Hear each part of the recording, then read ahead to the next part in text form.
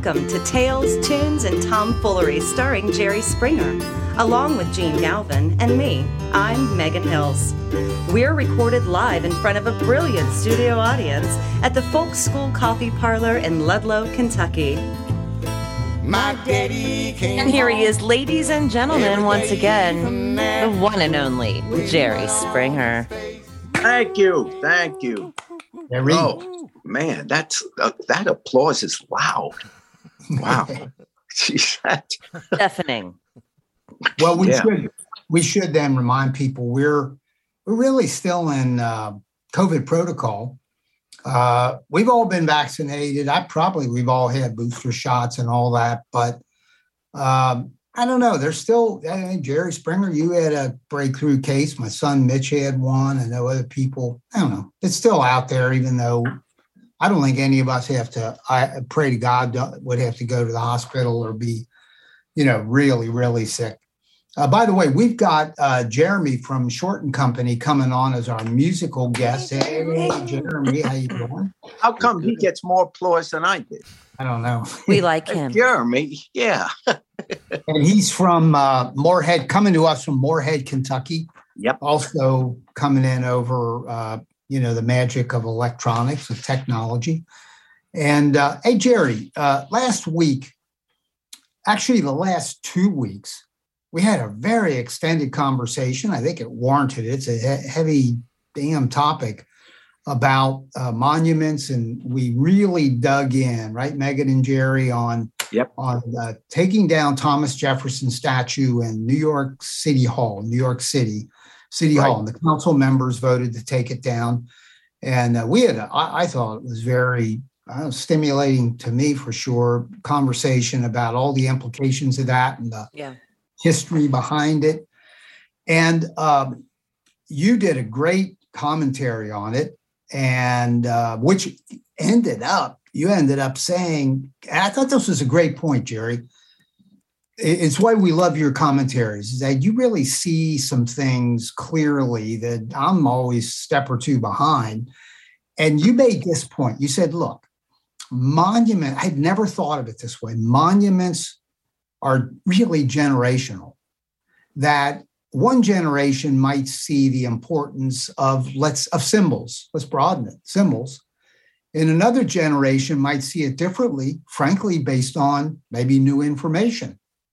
And if new information is like negative information, what are you going to stay with your reverence for a monument where information wasn't complete from years ago, just to be blindly traditional? And your argument was, no, if younger people see, for example, Jefferson's head on Mount Rushmore, because boy, that's the big one. If you start talking about removing something from something like Mount Rushmore, admittedly, it was put up there by some private artist, but then it's become this thing. And you made a great point, but then you have some ideas about Southern monuments, not specifically Thomas Jefferson, but Southern monuments. And we'd love to hear your viewpoint on that. Okay. Well, as you said, in the last podcast, we talked about the latest example of we Americans trying to erase remnants of our racist past, commonly referred to as our original sin, slavery. Erasing the remnants by removing statues of those who either actively promoted the institution in their public lives or at least owned slaves in their private ones. Indeed, not a week goes by now without some story about the tearing down of statues of Robert E. Lee, for example, a traitor who led the Confederacy in its attack on America in the Civil War. But now the New York City Council was removing the statue of Thomas Jefferson, our founding father, the author of perhaps the world's most significant political document, the Declaration of Independence, declaring all men are created equal. The council removed his statue because he owned slaves and, in fact, fathered 6 children by one of them. But, of course, this situation is different. He wasn't known for the circumstance of slavery. He was known for founding the modern world's most viable democracy. So removing his statue on moral grounds is at least debatable and arguably not warranted. But as for the likes of Robert E. Lee and what these Confederates visited upon America, these men should not, indeed must not, be honored or celebrated. That seems obvious. But something else needs to be said before we start patting ourselves on the back for our moral purity here. And that is the Confederacy, which the likes of Lee stood for, is not dead. No, it's alive and well and kicking. It's just that nowadays it's not a geographic entity. It's a cultural one. There's not a Mason-Dixon line. There's a racial, religious, indeed a cultural one. And this perpetual civil war is once again heating up. But why are we surprised? It never really left us. It's in our DNA, racism, that is. After all, we slaughtered Native Americans when we first came over, enslaved African Americans at our nation's birth, and shamefully carried out the internment of Japanese Americans during World War II.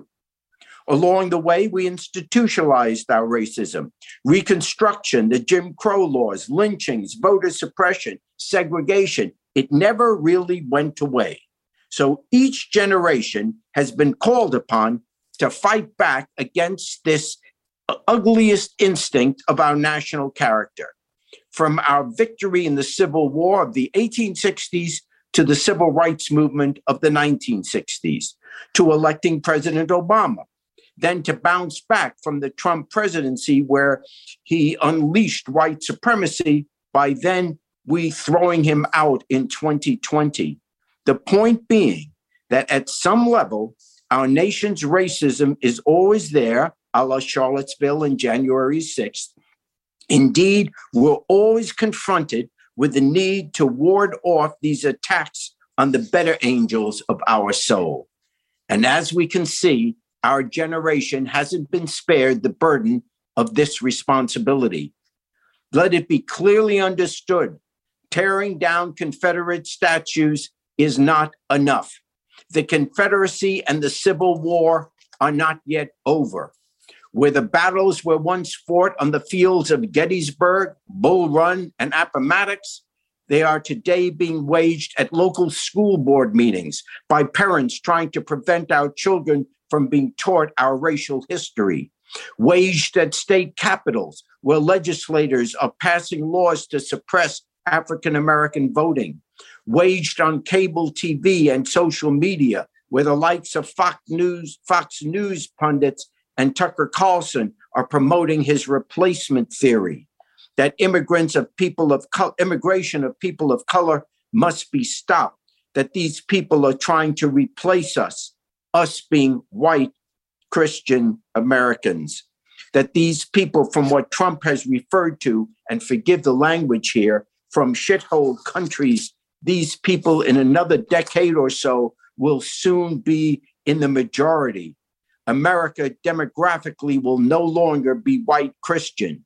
And according to Tucker, Democrats are pushing this because immigrants wanting to come to America are drawn by America's promise. And so therefore they naturally would vote Democrat. Heaven forbid. So there you have it. The battle lines are drawn, not geographic, but cultural. The Confederacy lives forever threatening our nation, appealing sometimes violently to the darkest angels of our nature, seeking to destroy a multicultural democracy in the name of racial and religious purity. We must never think the battle is over.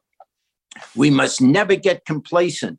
We must never stop fighting to protect the one statue that stands above all others, that lady in the harbor, the Statue of Liberty. Give me your tired, your hungry, your poor, your huddled masses yearning to be free. That's America at its best, a statue worth saving, the one statue that must never be torn down. Give us a 1-minute summary, because we may want to chat about it. He may want to cut this in. Yeah, well, yes, every generation has a right to decide who it wants to honor and what monuments it wants to put up. but people who argue there is obviously a rationale for tearing down the monument, for example, of Southern generals during the Civil War, of Robert E. Lee, because they were traitors. They led an attack on the United States of America. And, whether it's Osama bin Laden or Robert E. Lee, if you attack our country and resulting in the deaths of, with Robert E. Lee, of 700,000 Americans died because of their attack on America on a 4-year war. Of course, we shouldn't honor them. That's easy. Now, and the whole purpose of the wall was to protect the institution of slavery. Now along comes, and then we talk about Thomas Jefferson. Well, yes, Thomas Jefferson in his private life did despicable things. He owned slaves. He had children by one of them, Sally Hemings. So clearly that's not to be honored. But the reason we honor Thomas Jefferson had nothing to do with slavery. It was because he was the author of the Declaration of Independence. Yeah. And wrote perhaps the most significant political line in history, that all men are created equal. That's what he's remembered for. So it is, if you're looking, we will have no statues if we only can have statues for perfect people. Obviously, no one's perfect, so therefore there'll be no statues. But if you want to celebrate what a person is known for, that justifies why we had that statue. But a current generation might well say, New York City Council said, we don't want the statue in City Hall. Well, they're entitled to put whatever statue they want in there. When a new president comes in, he puts a different picture up behind him. So when Biden came in, he put, a picture of Franklin Roosevelt, a statue, a bust of Bobby Kennedy. Every president can choose who they want to honor. So that was the basic point I'm making. All right. And well put. Hey, let me shift over to this for a second. We heard rumors that at this is a sports issue, University of Cincinnati football team, the Bearcats, are having a phenomenal season. They're like ranked, I don't know, there are two big polls, the coaches poll and the AP poll, one done by sports reporters and writers, the other done by a selection of coaches. One has them in football, we're talking college football here, ranked 2 in the country, another has them 3 in the country. They're now about in the 5th position of who might make the 4-team playoff, because there are 2 bowl games on New Year's Day, and the winners of those 2 bowl games then play a few weeks later for the national title. Right. And they are a possibility. The big controversy is, do they play a hard enough schedule compared to Georgia, Alabama, SEC teams, Big Ten teams? And that's a controversy. You recorded a video that was before for ESPN on game day. ESPN, yeah. When they played, was it Tulsa? It was on UC's homecoming day in Cincinnati. And you record and they got you to do it because you're a former mayor and news anchor. That's cool. Tell us about that. Yeah, they came to me and said, would you do, a 3-minute video for game day talking about the Bearcats and Cincinnati sports, the connection of sports with the city. Yeah. And so we recorded it, and I knew they played it on television on their game day program Saturday morning, but I was just told they played it. David just said that they played it at the game in front of the Cincinnati fans, so that was kind of nice. But yeah, Cincinnati has always been defined in part, at least for the last 100 years, of having a significant part in sports. And the first the first Major League Baseball team, the Red Stockings back in 1876, and then you move forward, and of course the years of the Big Red Machine. We talked about the 1980s when the Bengals went to the Super Bowl twice. The Bearcats with Oscar Robertson. Yep. We talked about Xavier. My school. I got the hat. Yeah, you're wearing the hat. And there was some indication that I apparently had said Xavier. Instead, this was pointed out by someone. But they weren't hearing correctly. It's Xavier. And yeah. But anyway, so yeah, I did that. And really, when you go through it all, it's kind of neat. When you're in Cincinnati, you feel their connection to their local teams. You really do. It's excitement. And when they have successful years, wow. Right. The city goes crazy. And it's great now. Bengals fan here, Jerry. So we're just going to, that's, God love you. Yeah. It's been hard with the Bengals. But when the years we went to the Super Bowl, I was 10 years old. I am a 41-year-old woman. I was 10. Oh, yeah, but it was electric. Honestly, I was 10. Yeah. People, I remember we were talking about that. Yeah. Was she going to get out of the second grade? And they said no. Jared, do you remember we went because you got tickets? Actually, God rest his soul, you got 2 tickets from Pat Barry. You had other tickets. The Pat Barry seats were actually positioned a little bit closer to the 50-yard line for the Freezer Bowl game. Do you remember that? We absolutely. Man, it was like 20 below zero at game time. Yeah, I think it was the coldest professional football game in history. It was, but it was 50 below wind chill. I know. And it was, but what was really weird, we're there, they're playing San Diego, and if they beat San Diego, they go to the Super Bowl. And of course, this incredibly exciting, but there was total silence because everyone was so covered up. Not only were you wearing thick gloves, but you had a scarf over your face, so you couldn't hear anything. So to watch a football game and you see people pounding and jumping up and down, but no sound. No sound. That's fine. But we Do you remember? I don't know what year that was. Do you guys remember? 82. January 10th, 1982. Of course you know. Yeah. But it really was. You could look it up. That's amazing. Forrest Gregg was the coach. Yeah, that's right. Chris Collinsworth was on that team.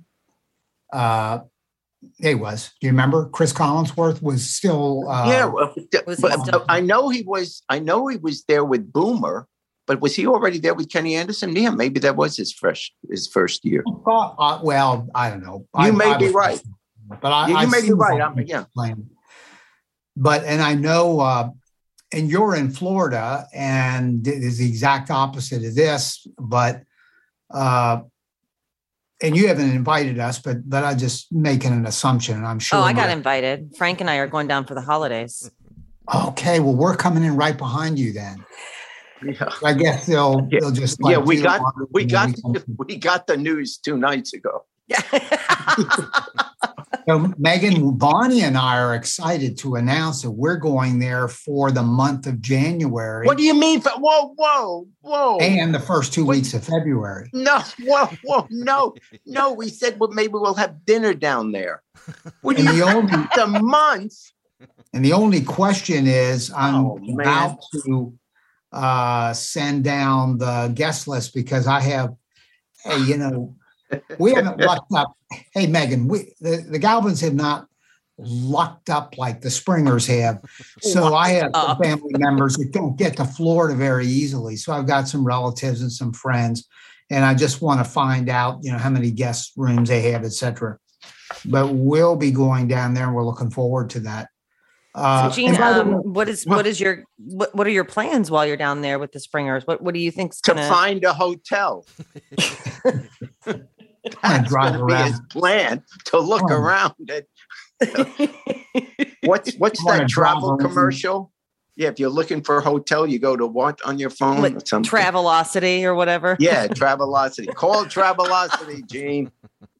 Hey, what Bonnie was asking the other day, and I didn't know the answer because she's pretty picky about the temperature that the pool is kept at, and she's needs 80.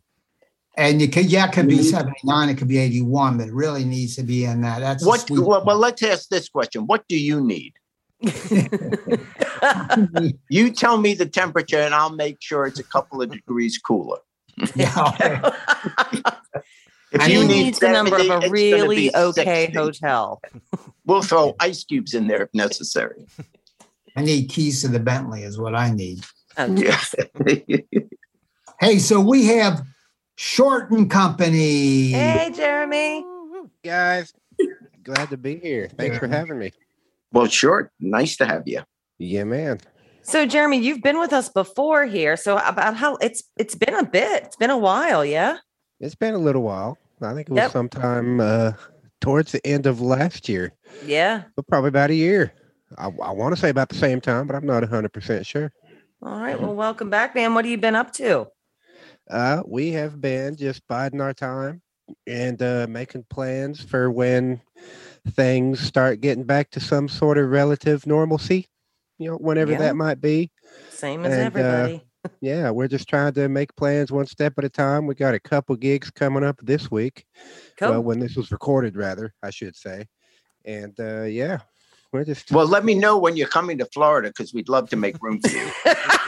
I will do my best. We're actually planning a Florida tour in about May of next year. It's good because he's got a guest house that would normally be going to this guy named Gene, but he's happy. Well, happy. We got it in our... We've got it in our tour contract right now that Jerry's house is the green room. There you go. You got to provide hospo, that's snacks for 6 to 7 people, and full catered meals. What are those sheets called? They always have for the green room. What are they called? I have no idea. Riders. Right. Yeah. Thank you. The riders. Yeah. We'll send you our tech rider. There you go. Okay. Good. Yeah. I love it. I love it. So tonight we have the song Trance that you're going to be performing for us. Tell us a little bit about this. When was it written? How did this come to be? Trance is one of those songs that I was sitting around and, I'm not a writer. I'm not as, studious. I don't sit down and try to do it as much as I should probably. Sure. But this was one of those moments I was trying to sit down and actually write a thing just on purpose. Yeah. And it just showed up. It was just kind of, I kind of went to the place where the songs are, which if I could just live there, I would. But it just kind of showed up in my head one day. And I kept hearing, I'm a big Van Morrison fan before he went all crazy with the last year and his, weird stances on several things. Yeah. But Van Morrison has these moments where he just kind of puts you into a trance. And I was thinking of the term trance, and I just kind of, this song just showed up at my doorstep one day. Perfect. Great. Well, here we have Short and Company with Trance.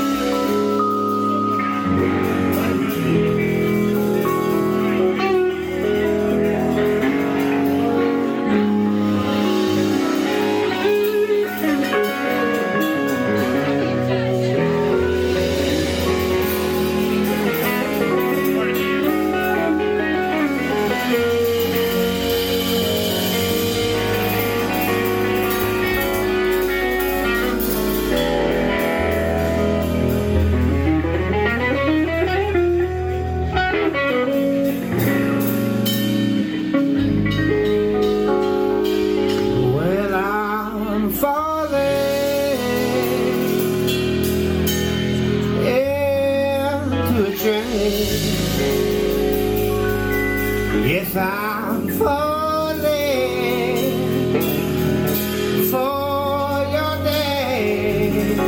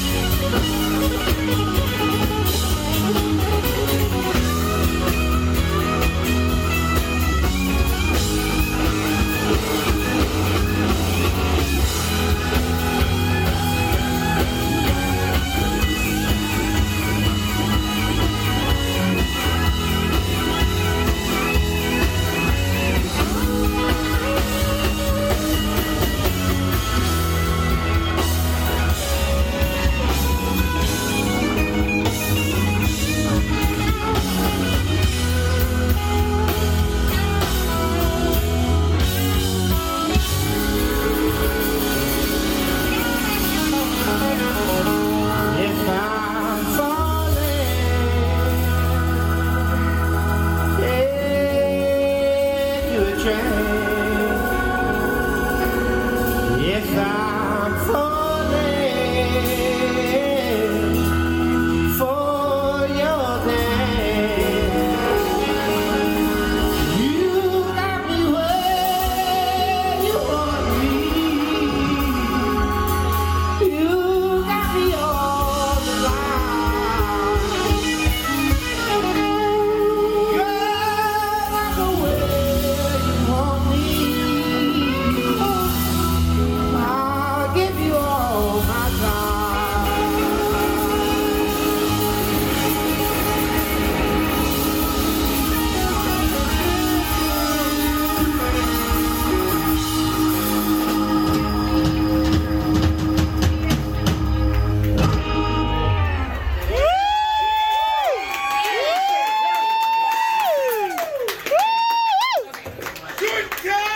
Hey, one more time for Daniel Donato, everybody.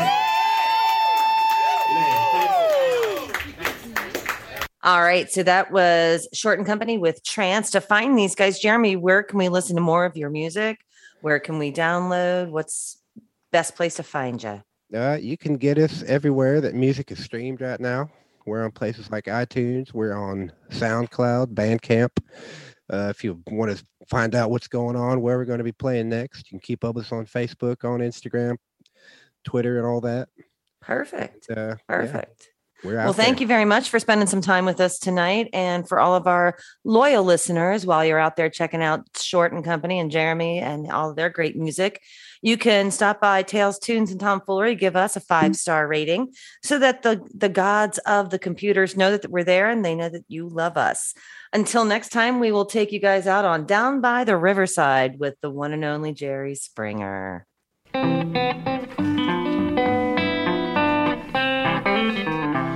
I'm gonna let down my heavy load down by the riverside, down by the riverside, down by the riverside. I'm gonna let down my heavy load down by the riverside and study the war no more. I ain't gonna study the war no more. I ain't gonna study the war no more. I ain't gonna study the war no more.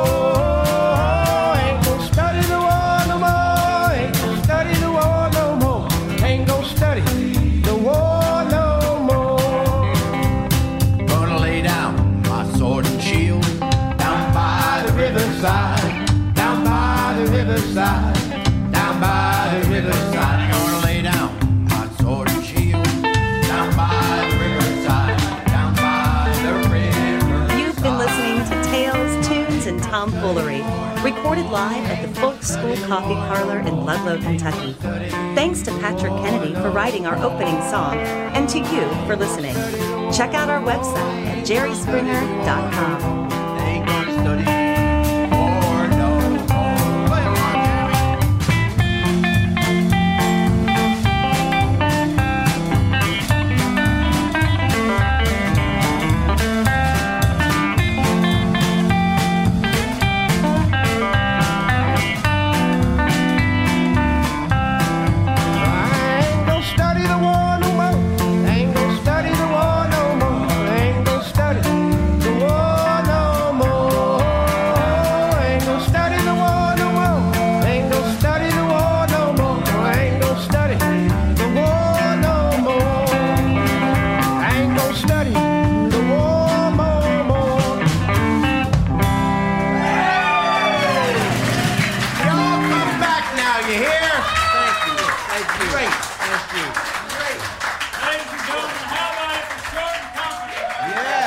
Thank you all. Thank you so much. Oh, man.